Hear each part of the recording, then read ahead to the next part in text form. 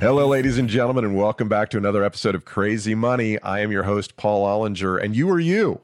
And my guest this week is Hugh Hendry. You're going to love this guy. He's known as a bit of a wild man from the investment world. He grew up working class in Glasgow, Scotland, and eventually became the manager of the hedge fund Eclectica Asset Management, where he earned a reputation as a contrarian in 2008 when his fund returned over 30% while the rest of the world was melting down.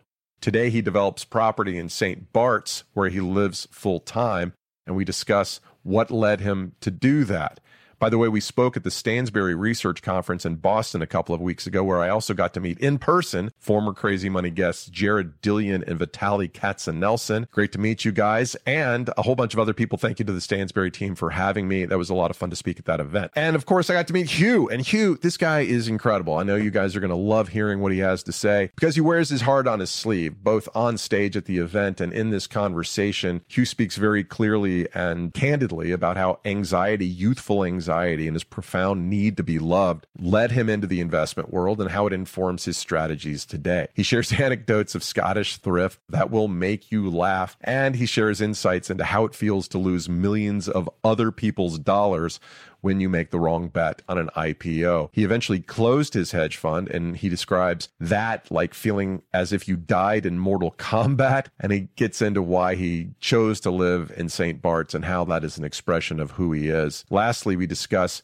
why, as an investor, we have to be mindful of the profound wrongness of today. And after the last 12 months in the markets, folks, I know we're all sitting there scratching our heads going like, how are we wrong right now? How are we going to know we were wrong 12 months from today? Well, ain't that part of the adventure, folks? Anyway, please enjoy this conversation with Hugh Hendry. Hugh Hendry, welcome to Crazy Money. Let's get crazy. It's crazy and great to meet you. Thanks for doing this. Hi, I'm super stoked. So I've only recently become aware of you, but the more I learn, the more fascinated I am. You grew up working class in Glasgow. What did you think about money? What was your relationship with money when you were a kid? I believe it's quite similar to today. I'm rather detached. I'm very fortunate today that I can say that I'm detached. You know, what is the balance of my bank account? I have no idea.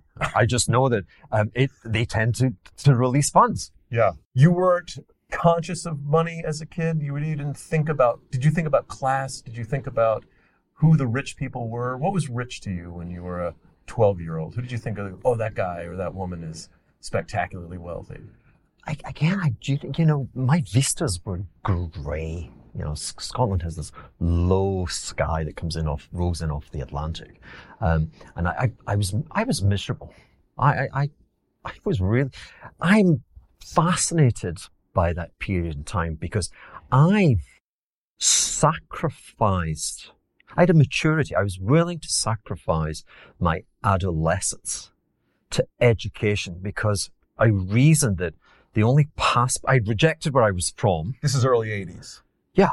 I mean, this is factories shutting down, things like that. This is early Thatcher. Well, if we want to do economics, if you will, the most profound thing, 1980, was the new Thatcher government with an eye on a revolution of the political economy and coming in and saying, why don't I grant you the ability to buy the social housing stock? My parents bought their house. So we fled a very, very dangerous, violent, failed housing project. And we were then shipped out to version 2.0, okay, which was nice. My parents then were given the opportunity to purchase the house. And you have to remember, they had never conceived that would be possible. A mortgage? I mean, get out of here. You know, we're talking 7,000 sterling, you know, which actually probably the cross rate with the dollar would be similar to what it is today. So $7,000, give or take, you know. And I want to say that I don't know why, but my parents, they were anxious folk. And in what way? They just worried about silly things, you know, and they were obsessed by home improvement. I mean, you know, there's this thing called Artex, which I don't think exists in America, but it's like creating the surface of ice cream on the indoor ceilings. Yeah. And my goodness, did we have to have that Artex. Drove me crazy. However, the purchase or the securing of the mortgage drove that anxiety into hyperdrive, okay, overdrive. And as a child, you're a sponge and you take it on board. Right. I believe there was an early parent-teacher rendezvous, and I hope the teacher was saying, you know, very pleasant, industrious child, but heavens, for one so young, he worries so much. Yeah, and I like to think that I went on to monetize that. If you're going to worry about something, right? Or worry about just buying a yard of the dollar versus a yard, you know, being $1 billion. Worry about that. I mean, I find myself in St. Bart's. I worry about the color of the swimming pool towels. Right. You're blue, stripy. I'm like, listen to yourself, really? Yeah. So, you know, and I would say to people that the analogy I made was I felt like a paranoid schizophrenic. Yeah. That I heard voices in my head that led me to take decisions, to put their money in danger. And then I was profoundly concerned about the consequences of it.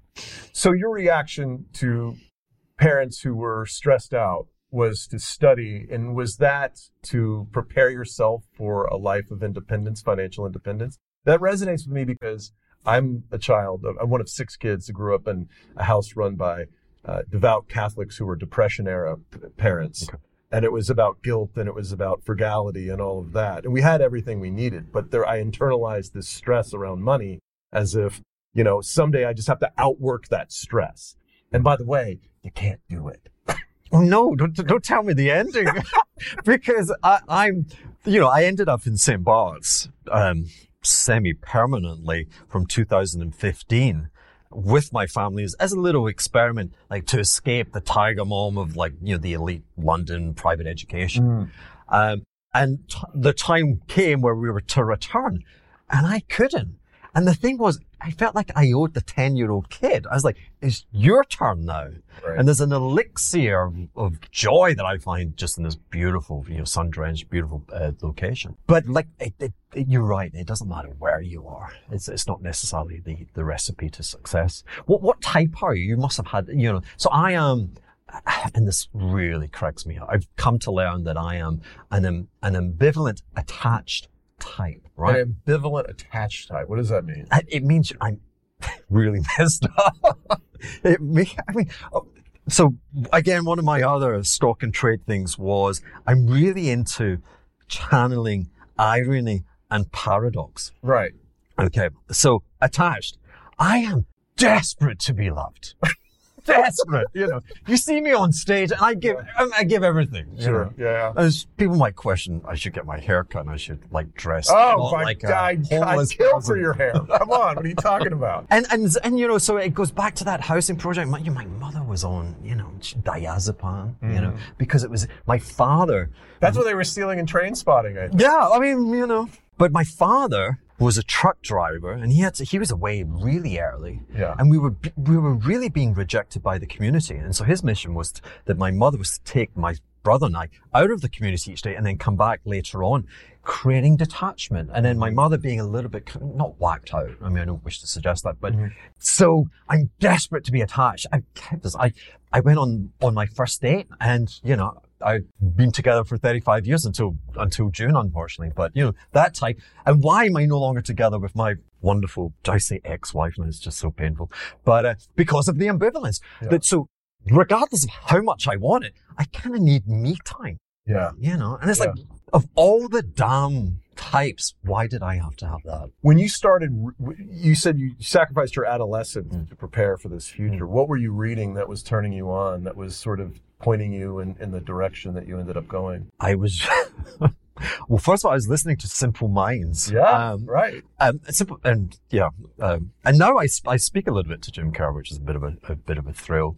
And that was people from my upbringing, if you will, who were out there and like challenging the world, challenging the perimeter, the frontier fences that kept you caged in, and were like exploding with creativity. I'd love to tell you that, for me, it was when I heard this Bowie song or whatever, and I was like, I'm going to be the front man of this band, and we're going to rock, we're going to change the face of rock music. Sadly, I have to say it was market-based accounting research.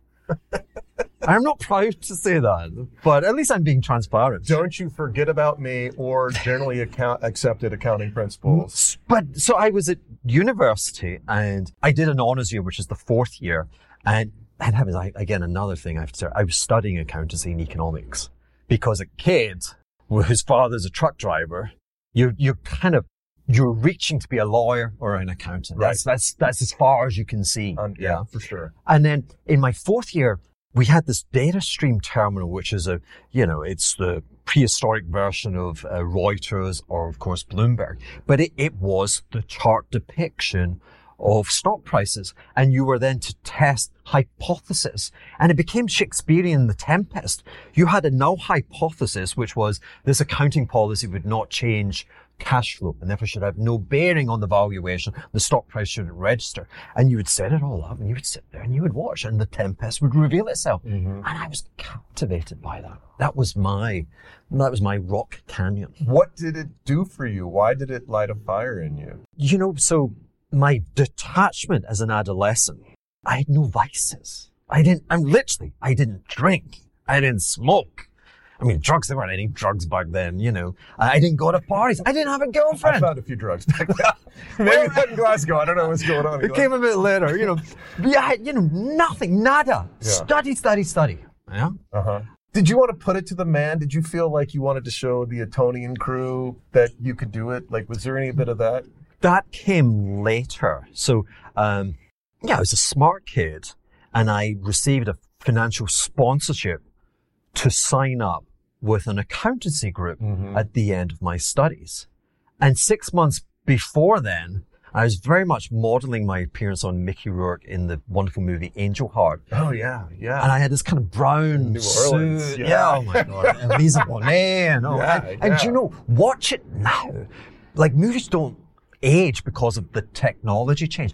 It is still, what does Lisa Bonet say? It's always the badass that makes a girl's heart beat faster. Yeah. There's no greater wisdom than that. But, so you wanted to be that guy? You wanted to be the rock star? Oh my God, I wanted to be Mickey Rourke so bad. And I had this green, doesn't sound Mickey Rourke when I say green woolen cardigan. That was something I was also big, the one vice I tell you I had, heavens forgive my spiraling mind, but the one vice I had, which went on to shape part of my life, is I had a fascination for French culture because I wasn't drinking and whatever. I'd go to the Glasgow Art Theatre, and at the time there was this incredible creative outpouring from French cinema. Betty Blue, 37,5 degrés dans le matin. I mean, this begins with full-on bonking, right? Yeah. I mean, really, there's no stimulation. It's really happening. And I'm like, eating popcorn, going, oh my God. And then the guy, stands up and he pours himself coffee into a bowl and has a cigarette. And I thought, they drink coffee in bowls and they have real sex.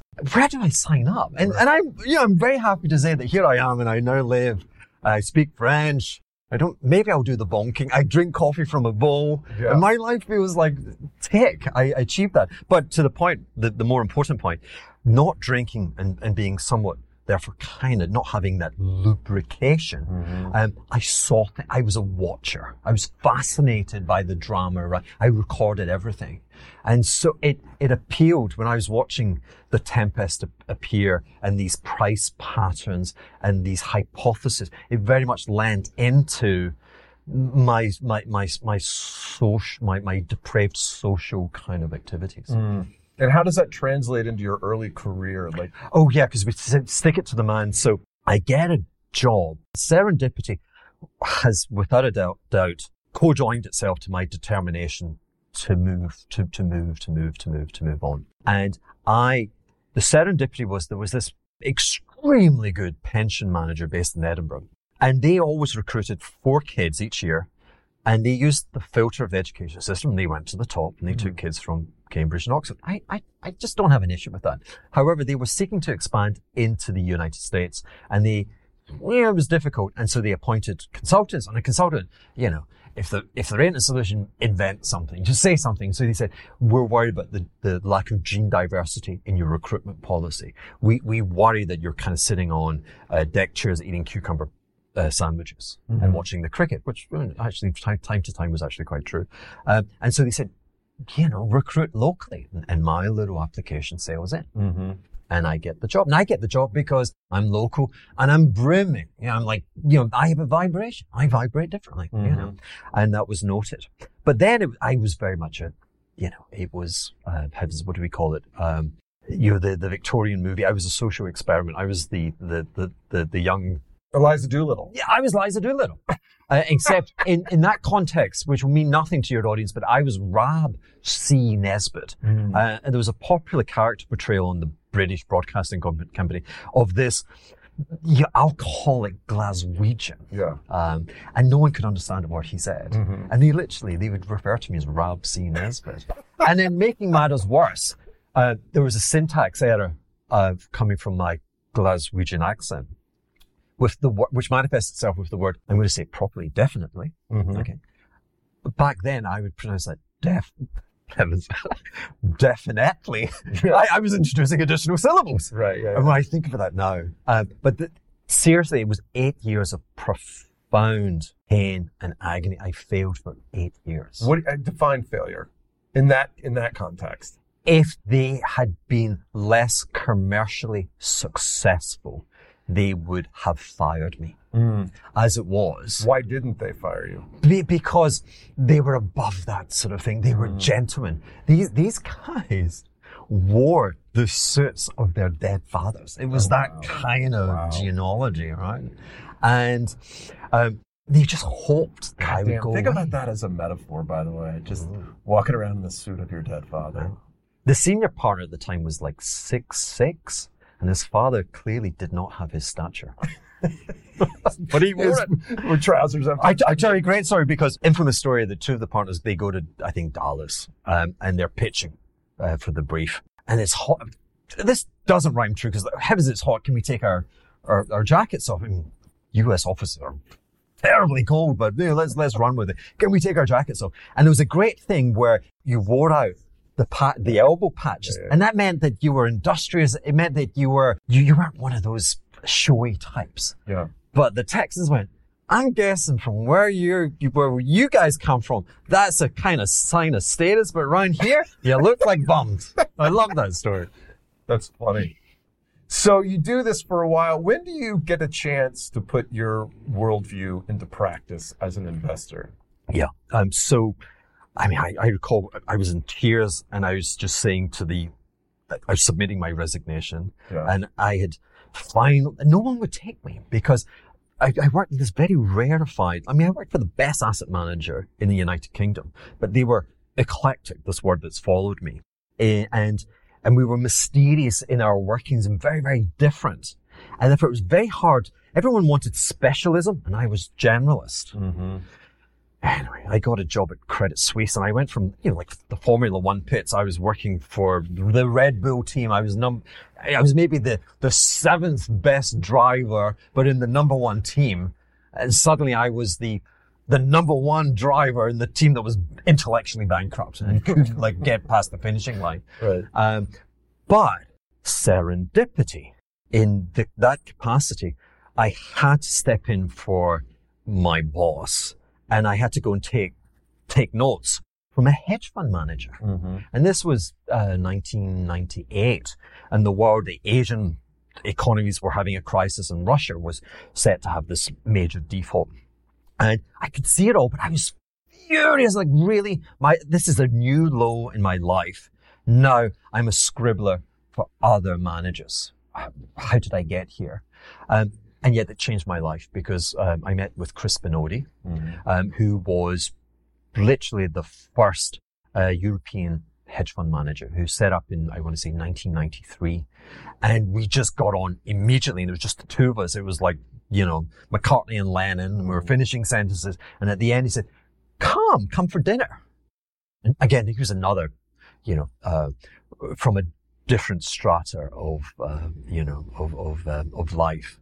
And I recall, like, with my Scottish heritage, if someone invites you for dinner, you bring some wine. And I went to the grocer. And worn out elbow patches. Oh, well, only if you're an aristocrat. Yes, I certainly wasn't an aristocrat. So I like back then, 15 sterling pounds was kind of rich for some red wine. Sure. And, it's in this plastic bag. And he's like, oh, great. And he gives it to the Filipino. He's like, you take that poison.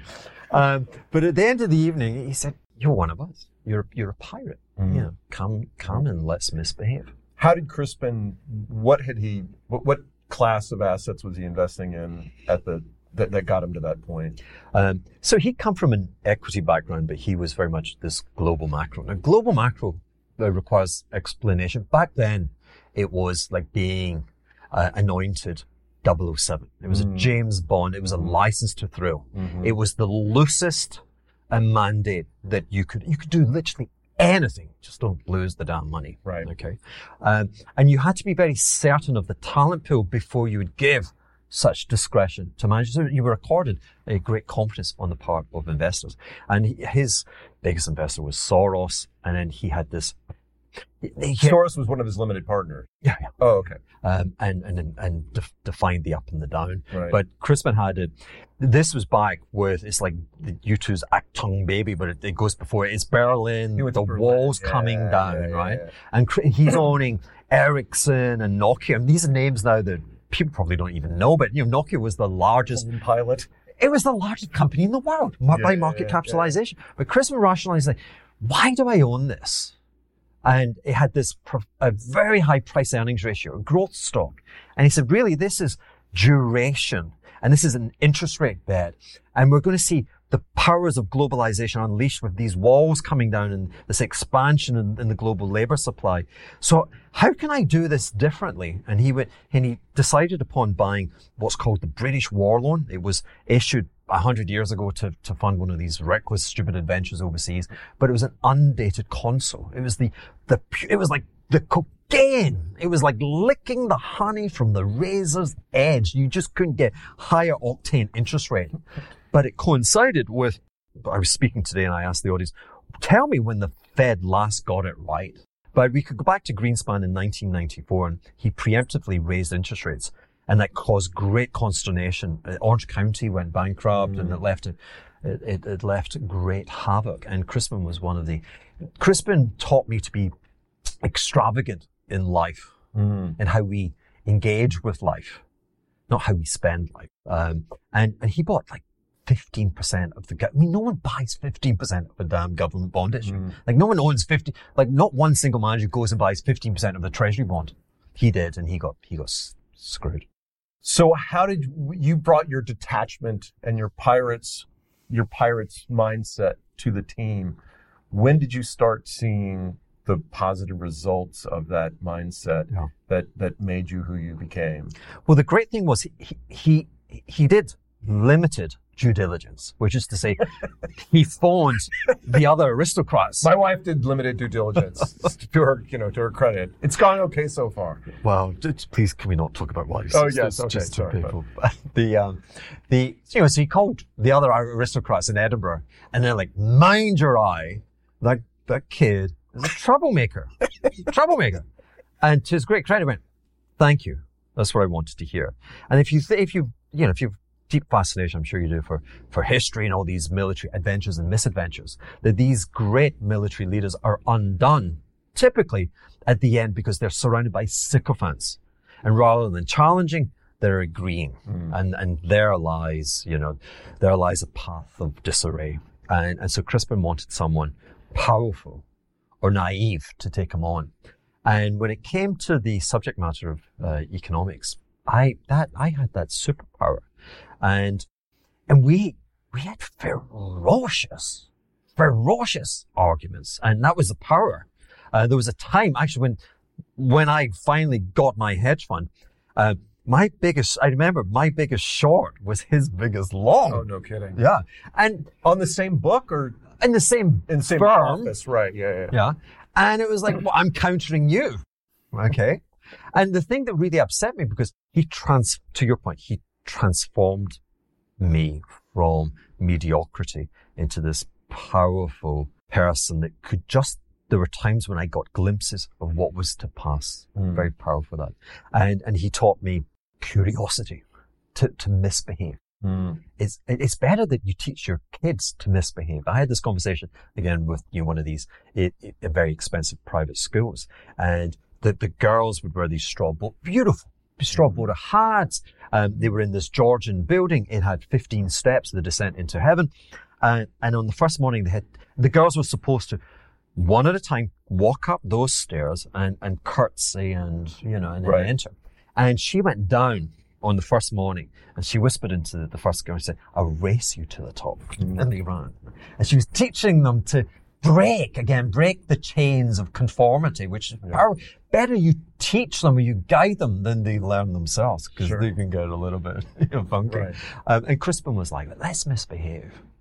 Misbehave, financial misadventures, to just again find out the razor's edge of where the future rests. And so, he actually had a skill set. When I said paranoid schizophrenia and I refer to voices, we looked at charts. Now in Edinburgh, there was profound intellectual disdain that the past can't capture any import for where we have to be in the future, which was hypocrisy, because they spent all their time reading narratives about the past to see the future. Just not data. Just not data. And, like if you're, heavens forbid, you find yourself in hospital, the first thing the doctor looks at is your chart, right. So that's a bit of that. And that transformed me. And so being the father, conceiving of the rules, somehow it meant to him that he could disobey the rules. That somehow that he was greater than the rules. But for me, they were so transformative that I became the chief disciple of the rules. And so that's when we would have these debates. I mean, yeah.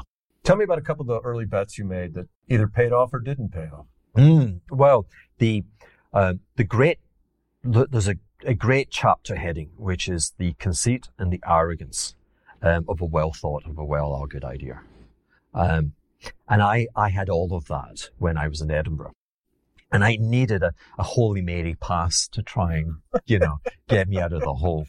Right. And I was in my naivete. I stumbled across the IPO, the Reader's Digest was coming to the market. Oh, is that right? What year is it?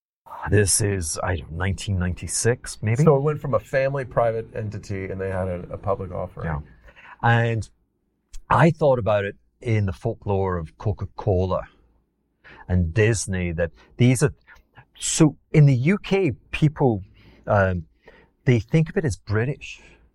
Well, no, the opposite. They think of it as a slice of Americana. Reader's Digest. Yeah, and the Germans would. It's just. I mean, obviously they would. And with globalization, this was a piece of Americana that was going to be leapt upon and devoured and consumed better, and with the discipline of markets. But more than that, it's a digest of last week's news. Once it's released, the half-life of its value is in minutes, right? So effectively, your stock, your input costs were zero, and you would charge on top of that. So the margin should be enormous. And I just thought Warren Buffett was going to buy Reader's Digest. And so I bought a lot on behalf of the Edinburgh institution, and it went down. And I bought more. And I checked. I checked. I was like the Taliban. I read the scriptures. Yes, it's a deep mode. It's this, it's that. We buy more. And it was disastrous. And I got the tap on the shoulder, and the partners sold it eventually. And it was time to go. Now, just shortly afterwards, I had a female contemporary. Hang on a second. What did it feel like? When you woke up every morning and your position is going into the toilet, do you make it are your teeth brushed before you're thinking about it? I question whether there is symmetry between joy and anguish. I want to say that the anguish that I felt foolishly overwhelms those brief moments of joy, because you're meant to get it right. That's why you charge the big bucks. But the anguish is I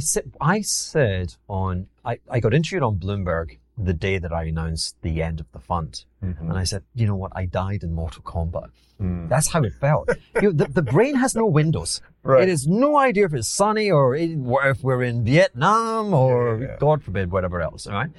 And it's relying on your subconscious. And my subconscious was like, there were so many damn days because being this macro eclectic, different drummer beat, I was always different from everyone else.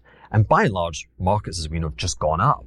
So there were days where I was like, I'm dead here. I'm finished. It's over. And you're drowning in all that toxicity of what the body provides. So again, I needed St. Bart's. I needed natural wonder, soft healing. I want to get to St. Bart's, but before we do, we have to talk about 2008. Yeah, 2000. What insight did you have that nobody else, or that very few other people had during that period, which was made famous by The Big Short? I mean, the contrarian view of the market was made famous, not your bet necessarily.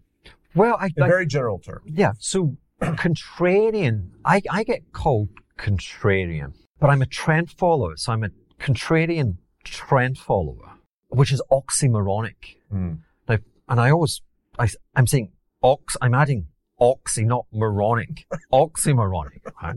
Which are these two counteropposed ideas. Now, you say contrarian, and I want to push back on that to my trend following. Treasuries U.S. government bond prices were trending positively. Mm-hmm.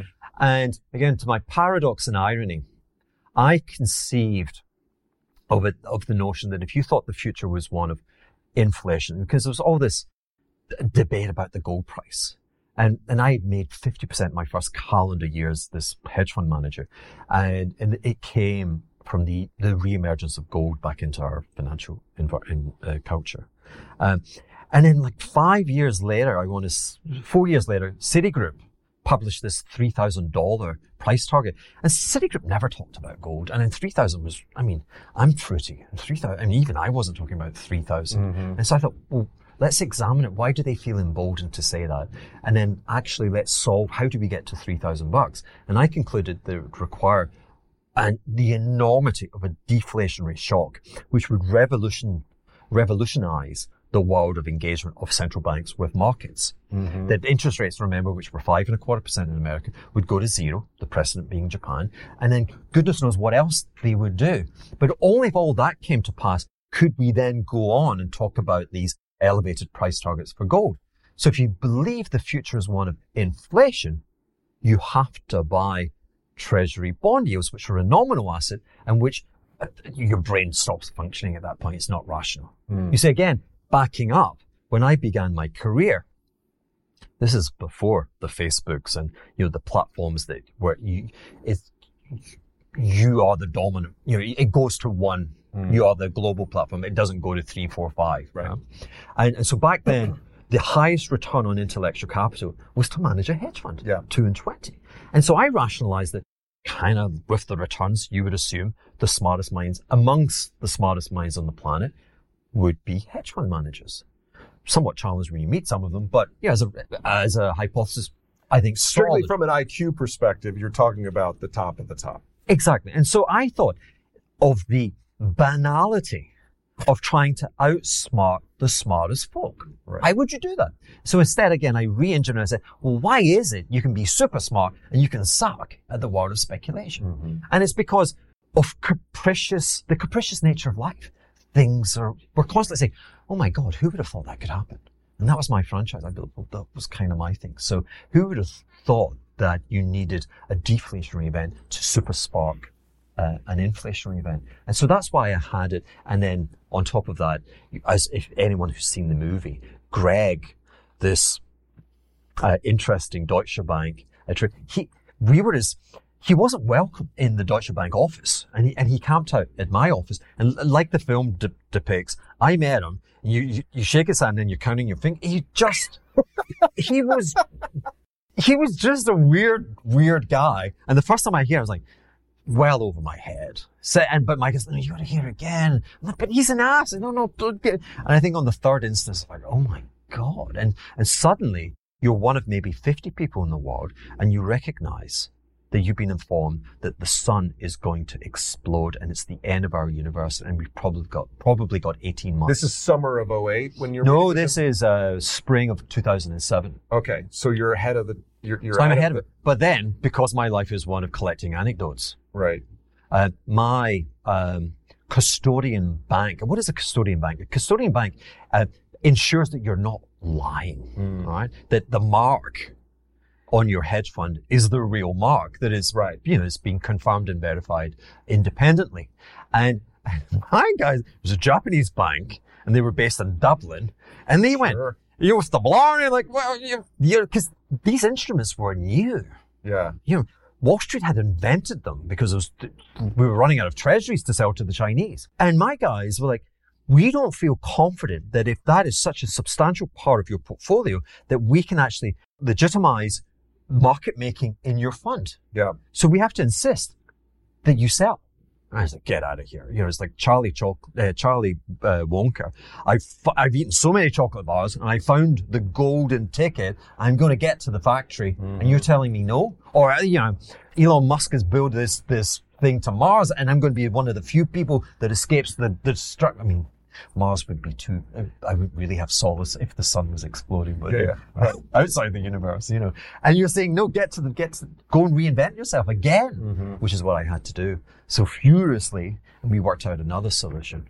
But that solution was too smart. And the drawback was it was deferred gratitude. I mean, I want gratitude. I want loving now. I'm not willing to wait. And I had to wait to seconds to midnight before it unveiled itself to me, and it took me up. So the net of it is that mid to late 2008, you're making a whole bunch of money while the rest of the world is. No. Did I have that wrong? No. The making money is, in those circumstances, is the most, you never want to be there. You honestly, like I say, the returns almost don't justify it. So I made a huge pop when Bear Stearns disappeared at the end of February. I was up 25%. And I should have taken those profits. But I was like, damn that, I ain't finished. Right. And those 25% profits then became, 15, 20% losses. Oh, okay. Okay. Because the politicians, everyone, again, the world's going to blow up. They don't want anyone to know this. Right. Subterfuge. And I was subject to that subterfuge. And I was planning to be I was planning to be a hotelier in St. Bars by the end of 2008. And like I said, I had a client fire me. 2 weeks before the event, they said to me, and by then my book had recovered. I was only down 3%. And again, my anecdotes, I'm in an Italian restaurant by the park in New York. And they've flown me over and they're like, we got someone. I'm putting on an Italian accent. It was a restaurant. Actually, they were Italian. They were Italian billionaires. And they're like, we got someone. He's down 30%. He gets these markets. I'm down 3. I'm thinking that sounds better than 30. Maybe I'm wrong. Yeah, you don't get these markets. We want our money back. I stood up and I was like, this pasta's on you morons, right? And I tell you, there's a very chic Italian restaurant in St. Bars. It's everyone's favorite. I can't stand the place because I still have the template of that evening. And I was like, give me a month and I'll give you your damn rotten Italian money back, you morons. And of course, because I knew I was sitting, I could feel the vibe. This thing was going to blow. And within 3 weeks, boom, and give them their money. So you've made a change in your life. You're not a hedge fund guy anymore. What are you now? That's a great question. I'm still ambivalently detached. I'm desperate to be loved. What am I? We all are. Why would I have a podcast if I weren't desperate? Well, indeed. So I have a podcast. Yeah, you do. Why is it called Acid Capitalist? Capitalism. Capitalist.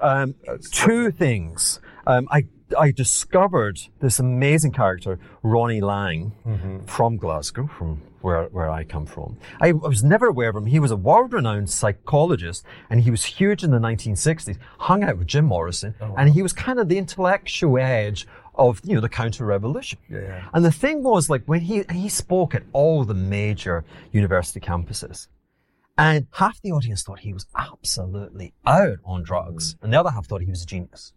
And if you ever have the misfortune of hearing me on stage, I get the same reaction. Yeah. And so and he called himself the acid Marxist. I ain't no Marxist.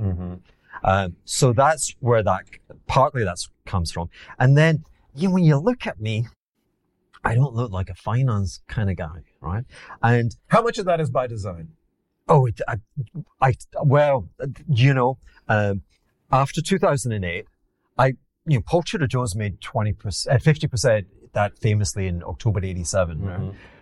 The worst month ever until October 2008. And I made 50% that month. He was elevated into the pantheon of greatness. Yeah. And I had a bank run. People are like, okay, I can't believe that idiot made money, like, let's get out. Yeah. Okay. And so I was persuaded to start wearing suits and to tone down my natural self. And sure enough, $1 billion came in as I had this lobotomy. And, the Dickensian was the greatest times. It was the worst time.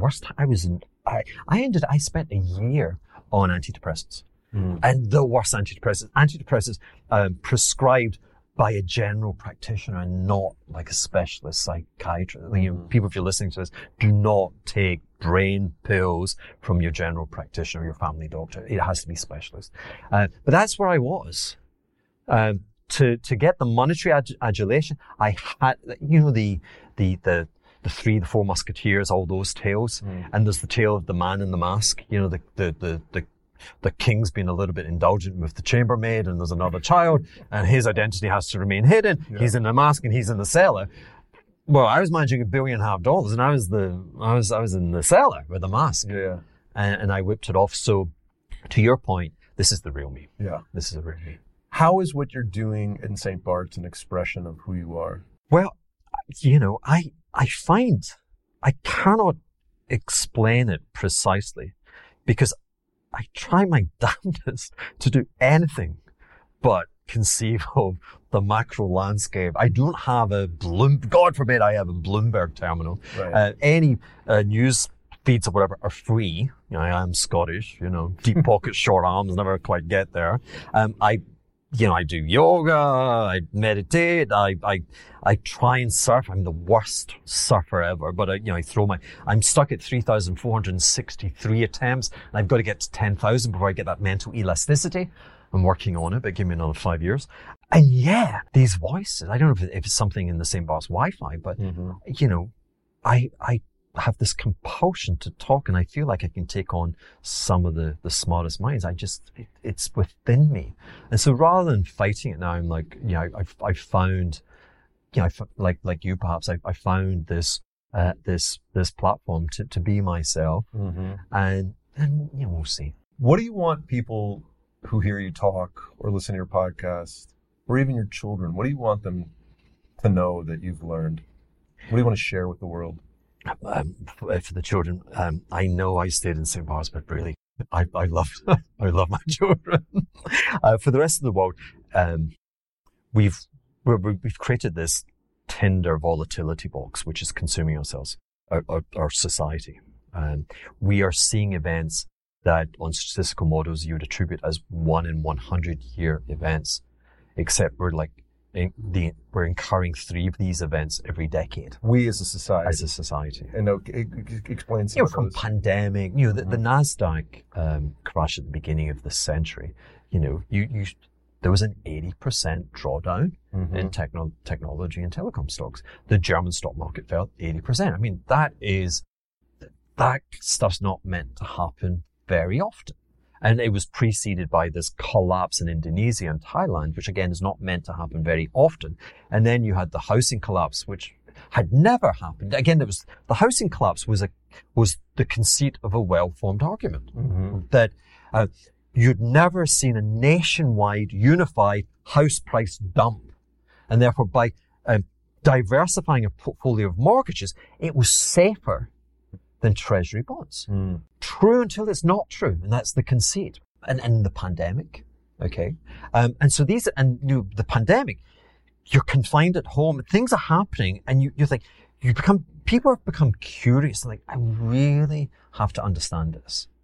And the problem is my profession is the guard dog. I'm a guard dog of capitalism. wind me up the wrong way. And I don't care how powerful you are. Me and my friends will take you down, But instead, the engagement is with gray men in suits who represent the status quo, who are getting richer and richer with profound wrongness of today. And so people turn away, they come and they need to understand, and they're deflected by this grotesque. Comedians change the world.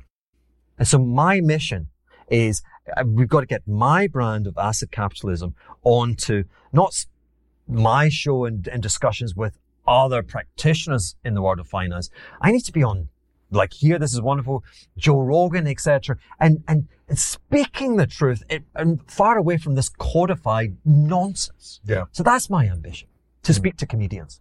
Yeah, that's great. We got to work on getting you on Rogan. That would be fantastic. 3 hours of this would be awesome. But we are near the end of our time. Yeah, indeed. So let's summarize again. The name of your podcast is Acid Capitalist. I have no idea. It's maybe my name, Hugh Hendry. It's maybe the Acid Capitalist. I do know that my tribe and I, we were found on Twitter with, I don't know, like Hugh _Hendry _Hugh. I should know this stuff. You've got a website though, HughHendry.com. Is that correct? Okay. Yeah. Hugh, H-U-G-H. We'll put links to these in the show notes. Hendry, H-E-N-D-R-Y. But the most fun I have is on Instagram. Is that right? Because it's silly, Hugh Hendry Official, and those evil people will not give me, what do you call it? The accreditation or whatever? Validation. Verification. Yeah, validation. Yeah. And so blue check. I'm always getting, taken down by scuzzy crypto fakes and, people like, hey, it's me. I mean, I am the fake Bono. I am not fake crypto, right? And so I will never DM you saying, hey, how's that trade? Do you want to talk about it? Right. Let's do, but anyway, so Hugh Hendry Official. You should definitely check it out. Hugh's got so many great ideas and some wonderful videos and pictures from St. Bart's that'll make you jealous of everything he's done. Hugh, man, it's been a pleasure. Absolutely. Thank you. Thanks, Paul. Hey, everybody, if you like what we're up to here at Crazy Money, do us and yourself a favor by following the show on your favorite podcast app and subscribing to our YouTube channel. Also, click the link in the show notes to subscribe to my new Substack, where you'll get bi-weekly thoughts on the role of money in our world and in our lives directly to your email inbox. Thanks for sticking around. We'll see you next week.